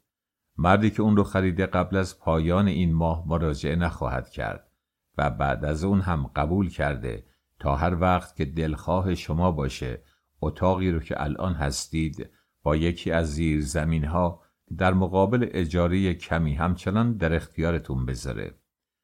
خواهش میکنم اگر شیرین جان خانم رو دیدی از قول من به اون بگو حقا حق با این پسری که بزرگ کردی و من این همه دربارش اشتباه میکردم. میدونی اون جوان مردی که 2 ماه پیش موقع بسته بودن دکون آردها رو داده بود به کارگرش آورده و پنهانی در کته ما خالی کرده بودن، نه میرزا نبی بلکه رضاخان بوده. مردی که من اونو دشمن خود میدونستم به این ترتیب کمرم و زیر بار احسان خودش خورد کرد. آیا عمر من باقی میمونه تا تلافی این بزرگواری اون رو بکنم؟ حتی در دنیای دیگر هم شرمندش هستم. چگونه تو روش نگاه کنم؟ کسی که از من بدی دیده بود با نیکی جوابش رو گفت. به هر حال به آسیابان و کارگر و اشخاص متفرقه هیچ نوع بدهی، تعهد یا قبض و سندی سپرده ندارم. از اساسیه که مونده فقط صندوقچه کاغذ و اسنادم رو به دست شما میسپارم. باقی رو خود دانید. اگر میبینید از مقصدم چیزی ننوشتم، بدان جهت که در این دم حرکت خود نیز به درستی نمیدونم کجا رفتنی هستم و کجا موندنی. به محض که در جایی پاگیر شدم، شکی به دل نداشته باشید که به نشانی میرزا نبی برای شما کاغذ خواهم نوشت. و باز هم با اشکی که در چشمانم هست و صدایی که از شدت تأثر میلرزه تکرار میکنم. هیچ واهمه‌ای به دل راه نده، بچه‌ها رو وحشت زده نکن. قصد شوهرتو با همه قلب پوسیده و سیاه شده‌ای که داره هرگز این نیست که کوچ و کلفتی رو به راه رضای خدا بنشونه و بره. قبل از اون که خرجیتون تمام بشه اطمینان داشته باشید، اطمینان داشته باشید، اطمینان داشته باشید که برای بردن شما خواهم اومد. نقشه و نیت من اجالتا اینه تا خدا چه خواهد و روزگار چه پیش آورد. شوهر گناهکار و روسیاه تو، سید میران سرابی. جای مهر. آهو با همه تلاطم درونی و بیقراریش که گویی در دیگ جوشانش فرو کرده و بیرون آورده بودند، تا وقتی که نامه به پایان رسید سراپا دقت و گوش بود. گویی این چشمان او بود که کلمات را میشنید. هر جمله‌ای که خوانده میشد مقرازی بود که بندی از وجودش را میگسیخت. به اینجا که رسید برای آنکه نگرید از روی خاری و بیچارگی تبسم تلخی کرد و کاغذ را از دست سیگار فروش گرفت. یک لحظه در سرگردانی بین رفتن یا به خانه برگشتن و نشستن ماند و بلافاصله دوان دوان به سمت خیابان به راه افتاد. شوهر بی تعصبش با همه امید نامبارک و شومی که برای او در نامه نشانده بود، بدتر از شوهر حاجی همسایه قدیم او رفته بود که دیگر بر نگردد. آنچه که از نحوه عمل مرد بر می آمد این بود و آنچه که افق تیره و طوفانی اوضاع و احوال نشان میداد از این هم بدتر. در منتهای بدبختی و چنان حالتی که میدوید و پاشنه کفشش به سنگ و سقط گیر میکرد و توپق زنان پیش میرفت، با خود اندیشید این یکی دیگه نمیتونم تحمل بکنم. به هر جا که بره منم هستم. بچهای من پدر میخوان. نمیتونم با دست خودم اونا رو زنده زنده تو گور بذارم. از روی چادر دست خود را روی دسته اسکناس که در جیب بلوزش بود نهاد و خاطرش اطمینان یافت. این پول اگر امر میشد تا ابرقو هم برای خرج راه و کرایه او بس بود. وقتی که به گاراژ رسید، با اینکه نیمی از راه را با درشکه طی کرده بود، آفتاب کاملا فرو نشسته بود. مقصد آهو گاراژ توس بود که ماشین‌های فراوان و حاضر آماده آن در خط کرمانشاه تهران کار می‌کرد و در شهر معروفیت داشت. در میان شتابی که دل زن بلا کشیده را به جوش آورده بود، درشکه‌چی نیز راه را عوضی رفت و بعد از یک دور نیم کیلومتری ناگزیر به بازگشتن شد. فقط در این موقع بود که آهو متوجه وجود خورشید خانم و همراه بودن او با خود در آن درشکه گشت. زنک مثل ندیمه آبستنی که دنبال قابل آمده و در این حال به روز درد خود می اندیشید، خودش را با بیچارگی بیخ درشکه انداخته و در دریایی از افکار و چاره‌جویی های مبهم بر حال زن صاحبخانه خود و کار شوهر او گم کرده بود. آیا فی الواقع ورشکستگی و آبروریزی این مرد در آن شهر به حدی رسیده بود که حتما می باید کوس رحلت به دیار دیگر را بکوبد، یا اینکه دعای سرش را گم کرده بود؟ آیا همچنان که بعضی بیماری‌های قلبی و نقرس از تنبلی و تناسایی پیدا می شود، خوشی‌های بیکاری زیر دل او نزده بود؟ بر درخت سرواسای عشق افسانه‌ای خود از شاخه‌ای به شاخساری بالا می رفت تا نغمه آخرین خود را رساتر از هر لحظه از گلو خارج سازد. گویی آنها مانند کودکان که با اسباب بازی‌های خود بازی می کنند، با این حرکات که مسخره کردن زندگی بود، عمق عشق خود را اندازه می گرفتند. یا اینکه قوهای نر و ماده‌ای بودند که پس از پایان موسم عیش و نوش و باروری اینک رقص کنان به جستجوی مرگ می رفتند. آتشی که از دل به مغز سرایت کرده بود و از سستی شهوترانی های مداوم سرچشمه می گرفت، به هر حال او را بلهوستر و بی اراده تر از فشفشه‌های کودکان کرده بود. مثل کسی که یک بار طناب خودکشی را از گردنش گرفته اند، هرگز نمیشد تنهایش گذارد. اینها افکاری بود که از مغز همسایه آهو میگذشت. او همچنین به خوب و بد کار خود که فضولانه رفته در سراب به آهو خبر داده و اینک نیز هم رأی و همراه او شده بود، می اندیشید که اگر سید میران را میدید چگونه در چشمش می نگریست. جواب هما را چه میداد که همان روز صبح با گشاده دستی حیرت آور بیش از 1 کوم رخت و پخت و اشیاء و وسائل به او بخشیده بود. همان گردنبند مرواریدی که برای زری جا گذاشت، با همه آنکه زرد و رنگ مرده شده بود، اگر می‌خواستند از بازار بخرندش بیش از 10 تومان قیمت داشت. در شب عقد کنان زری خود مرد 15 تومان به او قرض داده بود که در انتظار پس گرفتنش نبود. آیا در مقابل آن نیکی‌ها این عمل او یک نمک نشناسی و بی‌صفتی گربه مانند نبود؟ باری محیط پر جنب و جوش شمال شهر که اینک میرفت تا به زودی در غبار تیرگی غروب پوشیده شود، اولین زنگ یأس را در دل آهو به صدا درآورد که ممکن است آن شب نتواند از آن آدم و حوای فراری نشانی بجوید یا حتی ماشین بگیرد و دنبال آنان برود. با این وصف تا زود بود و شبی از میانش نگذشته میباید از مسافربریها و اشخاص جویای آنها گردد. درشکه با ملایمتی که هرگز منعکس کننده روح آهو نبود پیچید تا به کوچه گاراژها برود و او با سر بریده ای که دل بیگناهش در دستش نهاده بود چه کنم گویان حول و حوش خیابان و سردرهای بزرگ را میکاوید که ناگهان صدایی به گوشش رسید. مسافر همدون، مسافر فوری همدون، یالا رفتیم. آهو در این اندیشه که کجا برود و کی را ببیند دیری نپایید، زیرا به محض آنکه پا روی رکاب درشکه نهاد چشمش در طرف دیگر خیابان آن دو مرغ از قفس گریخته را تشخیص داد.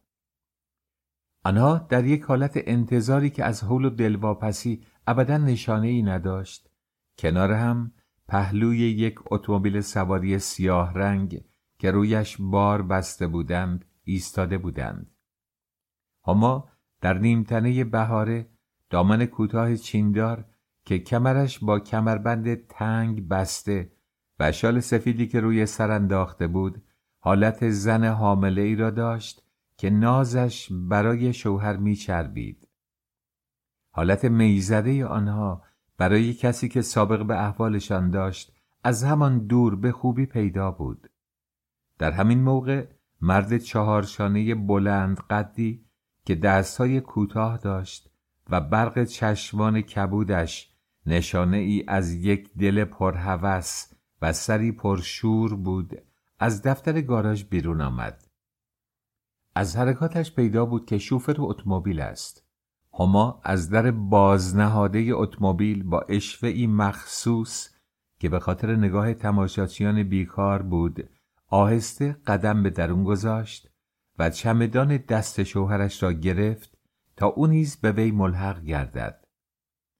آهو آنقدر آشفته دل و منقلب بود که یادش رفت پول سورچی را بدهد یا شاید ترس داشت اگر لحظه را از دست بدهد اتومبیل حرکت کند. پس با گام‌های بلند و چهره حق طلب که همه سوز و گدازهای دل رنجیده و روح خاری کشیده اش را در خود نقش کرده بود یسل کشان پیش رفت و در دو قدمی نزدیک او ایستاد. پر چادرش را با دست به کمر گرفت و سرتاپای وجودش در عزم و اراده ای جوشان متشنج بود. آنجا پس از آن که چند لحظه ای در سکوت مطلقی که کارگرتر از دشنه بدترین ناسزاها بود در چشم مرد خیره شد، به صدای بلند و سرکشی که بی‌اعتناترین رهگذر خیابان را متوقف می کرد بر وی خروشید. تو خجالت نمی‌کشی مرد که بی‌آرونن که بعد از اون همه ستمکاری و بیمهری در حق من و بچه‌ات حالا با این عمل زشتی که تو کتاب هم اسمی روش نذاشتن آخرین تیل خلاص رو بر مغز ما 5 نفر خالی میکنی؟ با این حول و شتاب دزدمانندی که فوت آخر رو به بساط زندگی و خاندان من کردی بچه‌تو میذاری کجا فرار میکنی؟ آیا خواب گنجی رو جایی دیدی که برای برداشتن اون میری؟ آیا همه آرزوها و آرمانهای قاب طلا گرفتت به همین منتهی میشد که بعد از اون همه جور و جفا، مهنت و خواری در یک روز که من خونه نبودم خود و زندگی رو حراج کنی یا از همه علاقه ها و پیوندهای عزیزت بگسلی و با یک سلیطه بی تنبور که اونم از 1 سال پیش طلاقش دادی سر زیر آب کنی؟ هاشا به این غیرت، هاشا به این وفا. حقا حق که وظیفه پدریت رو خوب انجام دادی، حقا حق که سزای جانفشانی‌های 20 ساله منو خوب کف دستم گذاشتی. اما اینو بدون، حالا که جلوی مردم دستم به گریبان تو رسید، اون زن رو اگه نوادی ابلیس باشه و در جادوگری و فن و فعل امواج از دریا و نور و حرکت از مهر و ماه بگیره، تو و محبت تو رو من و بچه‌هامو نمیتونه بگیره. این ماشین که بدون شک پیشگرایی اونم دادید به شهر دیگه میره، اما از روی لاشه من به همه چیز راضی بودم جز بخاری و دربدری بچه‌هام. آهو این را گفت و با قطعیت کوبنده‌ای که قوی‌ترین اراده ها را منکوب می‌کرد به سوی مرد خود شتافت. سید میران که از حیرت غافلگیری و بیشتر از آن ترس از آبروریزی خون در رگ‌هایش منجمد گشته بود، خود به خود به طرف او جلب شد. وقتی که زن یقه‌اش را گرفت و مثل یک بچه خطاکار به سمت درشکه کشانید، افکارش در چنان گردابی از دودلی و سرگردانی دست و پا میزد که قدرت کوچکترین مقاومت یا حتی اندیشه را از وی سلب کرده بود. به علاوه حقانیت حرف زن و موقعیت نامناسب آن رهگذر به او چنین اجازه نمیداد. با این غلیان خشم و سرکشی و طغیان اراده‌ای که او در زن بزرگش میدید، بالواقع به نظر می آمد که نقشه مسافرت اجالتا می باید باطل شناخته شود.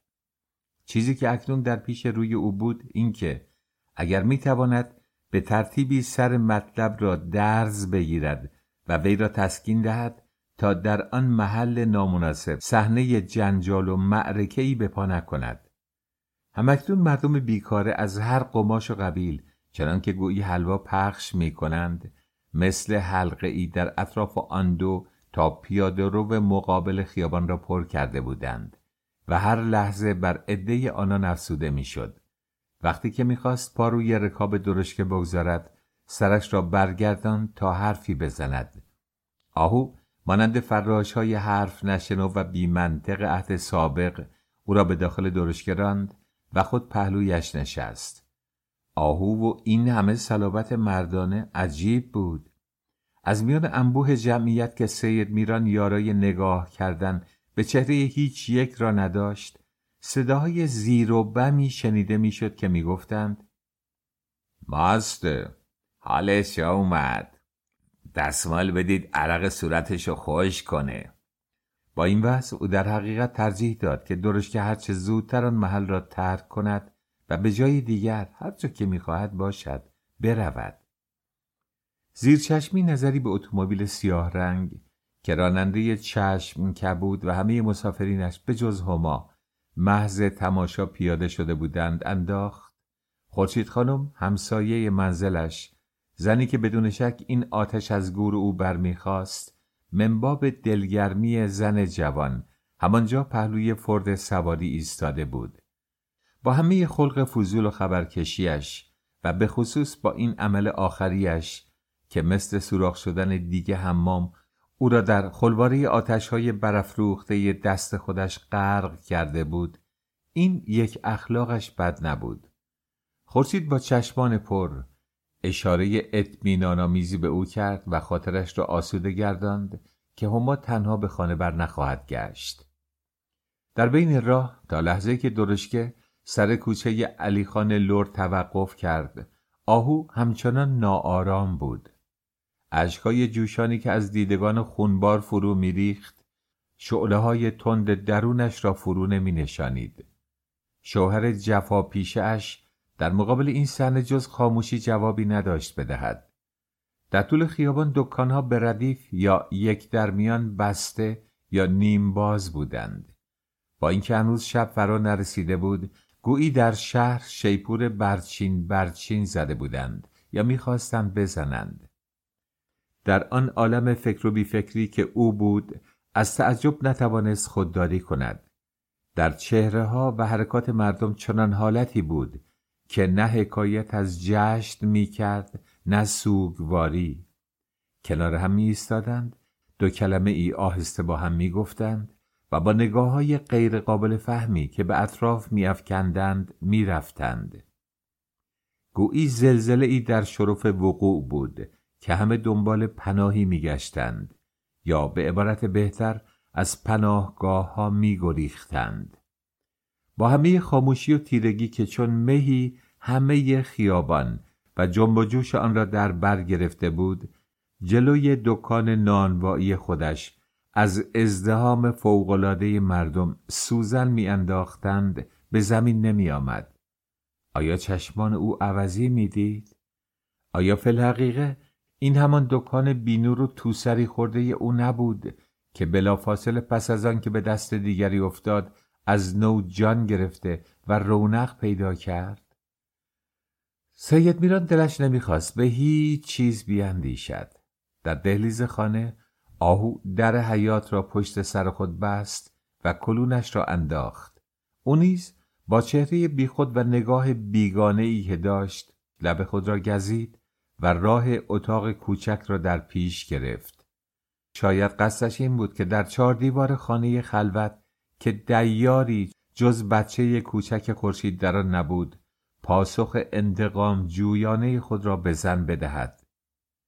قبل از آن که داخل اتاق بشود برگشت و روی سنگ خارای ایوان که از اثر آفتاب روز هنوز گرم بود نشست و با لبخند افسرده و تمسخرباری که در این حال نشانه اعتراض وی بود گفت: تو که انقدر کولی و دردو نبودی.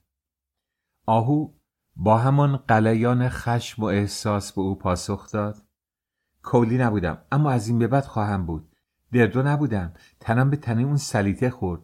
اگر حالا یا 1 دقیقه دیگه قدم نامیمونش به آستانه این دالون رسید، من میدونم و انتقام 7 سال مصیبت‌ها و زجرها که به سرم آوردین. برای بچه من چه خوابی بود که دیده بودی؟ دستت درد نکنه سید میران. اگه این زبونم نداشتی تو بالا کلاغ برده بودت.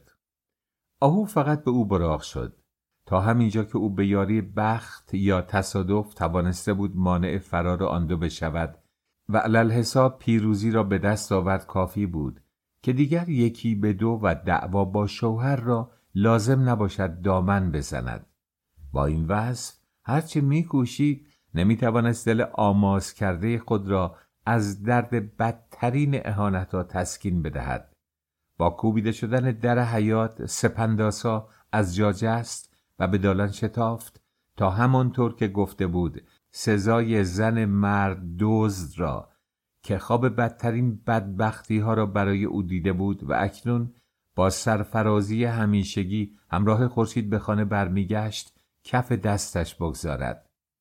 سرفرازی که نمودار زشت‌ترین بیشرمی ها بود و از روح آلوده و نابکار او مایه می گرفت.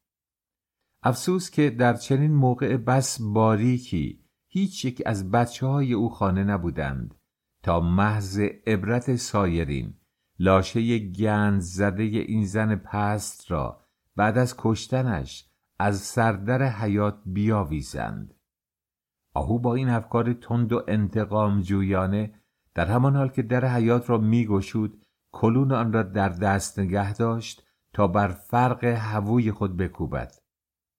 اما برخلاف گمانی که برده بود با بچه‌های خود روبرو گردید که در تعقیب آن خبر ناخوشایند پیاده از سراب به راه افتاده و تا شهر کوبیده بودند. همسایه میرزا نبی هرچه کرده بود نتوانسته بود جلو آنان را بگیرد. قبل از آن که در حیاط دوباره بسته شود مردی کپی به سر که شاگرد مبل سازی زیر سکو بود همراه حمالی پیر با 1 تخت خواب چوبی لاک‌الکل زده و بسیار عالی که رنگ عسلی چوب آن دلنشین‌تر از کهربا بود و آینه و نگار آسمانه هایش هوس شاهانه ترین عروسی ها را در بیننده زنده می کرد داخل کوچه شدند و پرسیدند که آیا منزل خباز باشی آنجاست و خود او در خانه است تا تخت سفارشیش را ببیند. بچه‌ها و بیشتر از آنها خود آهو از این گفته در حیرت ماندند و حتی تا لحظه‌ای که 2 نفر به کمک یکدیگر تخت خواب رؤیا انگیز را به دقت وسط حیاط نهادند و سید میران پول حمالی و شاگردانه آورندگان را داد، آنها باور نمی‌کردند که در این میان اشتباهی نشده باشد. شاگرد مبل ساز کپی به سر در جواب سید میران که امر کرد برای دادن باقی مزد آن فردا خودش به در دکان خواهد رفت گفت: فردا دکون باز نیست، هیچ جا باز نیست. و به همین علت بود که این وقت شبی در آوردن تخت عجله کردیم. چوب‌پردارم فراموش کردیم بیاریم. در شهر ممکنه آتش سوزی یا قتل و غارتی پیش بیاد. به علاوه ما جا نداریم. استاد گفته خدمتتون عرض کنم که همه پول یا لااقل 10 تومن اون رو بدید. میخوایم چیز بخریم. ضمناً چون با این شلوغی بی سابقه و وحشت‌آور نونوایی‌ها امشب به سادگی دستمون به نون نمیرسه، از شما خواهش کرده به وسیله پیغام یا نشونی دستور بدید که شاطر دکون ما رو راه بندازه. این خبری که ناگهان در شهر پخش شده و همه جا رو گرفته، از ظهر تا حالا میان خرد و درشت اهالی ولوله انداخته. هر کس دست و پا میکنه دست کم نون 3 روز زن و بچه‌ش رو تهیه کنه. هیچ معلوم نیست چی بشه. شهر ما امشب آبستن 1000 فتنه است. سید میران که حیرت زده تر از هر لحظه شده بود بالاخره طاقت نیاورد. چی میگی پسر؟ کدوم خبر؟ چه فتنه ای؟ قتل و آتش سوزی کدومه؟ غارت چه صیغه‌ایه؟ من چی شده؟ سید میران آهسته از جای خود برخاست. در این حالت گویی مرده ای بود که قبل از حشر بیدارش کرده بودند. شاگرد مبلساز تعجب کرد. چطور مشهدی؟ پس شما واقعا خبر ندارین که چی شده؟ قشون موتوریزه انگلیس دیشب از مرز خسروی و قصر شیرین گذشتن. امروز به وقت ظهر از پاتاق سرازیر شدن. رادیوهای خارجی 2 ساعت پیش گفتن که امشب کرمانشاه محاصره و فردا اشغال میشه. پادگان شهر به کلی تار و تفرقه و سربازخونه‌های خالی مونده به وسیله اوباش اراذل یا مردم گرسنه و بیکار غارت شده. به این ترتیب پاسخ معمای چند دقیقه پیش او داده شده بود که چرا شهر آنچنان در ماتم ناگهانی فرو رفته بود. چرا کسبه تخت دکانها را پایین کشیده یا میکشیدند و به خانه های خود میرفتند. با همه خونسردی و بی‌اعتنایی کلبی مآبش به جهان ماسوای عشق و عرفان خود، این خبر چنان اثر مرگباری بر او به جای گذاشت که گویی در یک لحظه و به یک بار جسم او را از همه نیروهای هستی خالی کردند. در درون اندیشه ها و تخیلات خود چنان دره ژرف و وحشت آوری از غم و نومیدی مشاهده کرد که آشکارا دیوارهای حیات دور سرش گشت. مثل متهم آماده نشده و ناآزموده ای که در انتظار براءت حکم مرگ خود را از دهان منشی دادگاه بشنود، احساس سرد و نفرتباری بر جانش نشست. زانوانش سست شد و لرزید و چون نتوانست بایستد دوباره به سنگ خارای ایوان تکیه داد. مانند کسی که لحظه مصیبت باری را از سر می‌گذراند، دستش را به پیشانی و جلو صورت گرفت و ابروها را در هم فشرد. غمی که به او روی آورده بود از نوع غم‌های معمولی نبود. ستاره‌ها همکنون سر تا سر آسمان آرام را پر کرده بودند. شاخه‌های بید میان حیات مطلقاً حرکت نمی‌کردند. سکوت سنگینی که گویی به عمق همه آسمان و عرض و طول گیتی بود، مرکز ثقلش را به آنجا منتقل کرده بود. این حالت سید میران که در حقیقت سکوت مرگ و عذاب بود، برای شاگرد مبلساز و آهو و یکی یک بچه‌ها کم تقدس‌آمیز و قابل احترام نبود. حتی تا لحظه که خورشید خانم وارد خانه شد و به صدای بلند با آهو شروع به گفتگو کرد، او همچنان سر به جیب تفکر و حیرت فرو برده بود. برای او با همه ایمان درستی که به پوچی و بیپایگی کار دولت از یک طرف و سیاست و قدرت دشمن از طرف دیگر داشت، تصور یک چنان شکست فوری و بدون مقاومت دیوانه کننده بود. خورشید خانم عرق صورتش را با گوشه چادر خشک کرد و نفس زنان و ناله کنان به طوری که در حقیقت روی سخنش با او بود به آهو گفت: نیومد خانم، نیومد. شوهرش از من گله نکنه که کوتاهی کردم و اونو با خودم نیاوردم. خود دیوونش بکنه. این گیس بریده مثل این که اصلا دنبال چنین فرصتی میگشت که جا به جا با مرد دیگه پیوند کنه و کوس دیار دیگری رو بکوبه. من چه میدونم، خدا میدونه. شایدم از پیش اون رو نم کرده زیر سر داشت. به من گفت به شوهرم بگو که بهش دیگه به سرزنشش نمیارزه. اگه من که بیشتر از یک نفر نیستم به طرف سرنوشت نامعلوم برم، بهتره تا آهو با 4 بچه دستگیر و نادونش. من آدم پوچی بودم. اون در این 7 سال پوچترم کرد. با این وضع قبول میکنم که عشق برای خود حقیقتیه که کمتر اشخاص تا ته اون میرسن. خورشید خانم، مشکل میدونم آهو منو حلال کنه، اما هما جوانتر از اونه که به این چیزا اهمیت بده. در دنیا اون چه پیش آید خوش آید و در آخرت هم هر چه باد آباد. آره خانم. با این گفته لب خودشو پاک کرد، خیلی خودمونی و بدون هیچ گونه شرمی از مسافرا و مردم بیکار جای خودشو از عقب ماشین سواری به جلو پهلوی شوفر چشم کبود برد. با دست برای منبوسه خداحافظی فرستاد و در لحظه پیش از روشن شدن چراغ‌های خیابون مردک پا روی گاز گذاشت و ماشین حرکت کرد. از این گفته مثل اینکه سید میران هیچ نمیشنید. حالت محکومی را داشت در اولین لحظه ورود به سلول مجرد. زندگی چند ساله اخیر او مثل گردباد یا برقی که بر خرمن بزند رقم باطلی بود بر همه کوشش‌های گذشته و حتی شخصیت اخلاقی و انسانیش. عادی انسان وقتی که ردای انسانیت بر دوشش سنگینی می کند، کشته شهوات و خودخواهی‌های خویش است، حتی به قیمت فدا کردن فرزندانش. بالاخره او سر از دامن تفکر برداشت. نیم نگاهی به شاگرد مبل ساز که همچنان منتظر جوابی ایستاده بود افکند و گفت من برای اون بودم. اون برای کی بود؟ رفت. بره به امون خدا. دستش را به طرف آهو تکان داد و با حالت آمرانه ای افزود از اون پولی که برات گذاشتم 10 تومن به این آدم بده بره. این سلیطه تتمه پول و دارایی منو هم که تو چمدون پهلوش بود برد. به جهنم. بذار فقط از این شهر گورشو گم کنه که چشمم به رخسارش نیفته. هر کار میکنه خود داند. اون پولم خرج راش. این تخت خوابو بر اون سفارش داده بودم، اما دخترم محتاج تره. رفتن اون منو از گرداب دودلی و بی ارادگی بیرون آورد. وقتی که آهو مشغول شمردن پول و دادن آن به شاگرد مبل ساز بود، سید میران که به اتاق کوچک میرفت از دم در صدا زد به یکی از بچه ها بگو همیالا همراه اون بره چوب پرده رو بیاره و این چراغم بیا روشن کن. آهو خانم نمیدانست بخندد یا بگرید. بیشک گوشش عوضی نمیشنید. در صدای شوهرش اگر نه هنوز محبت بلکه انس دیرین موج میزد. پایان.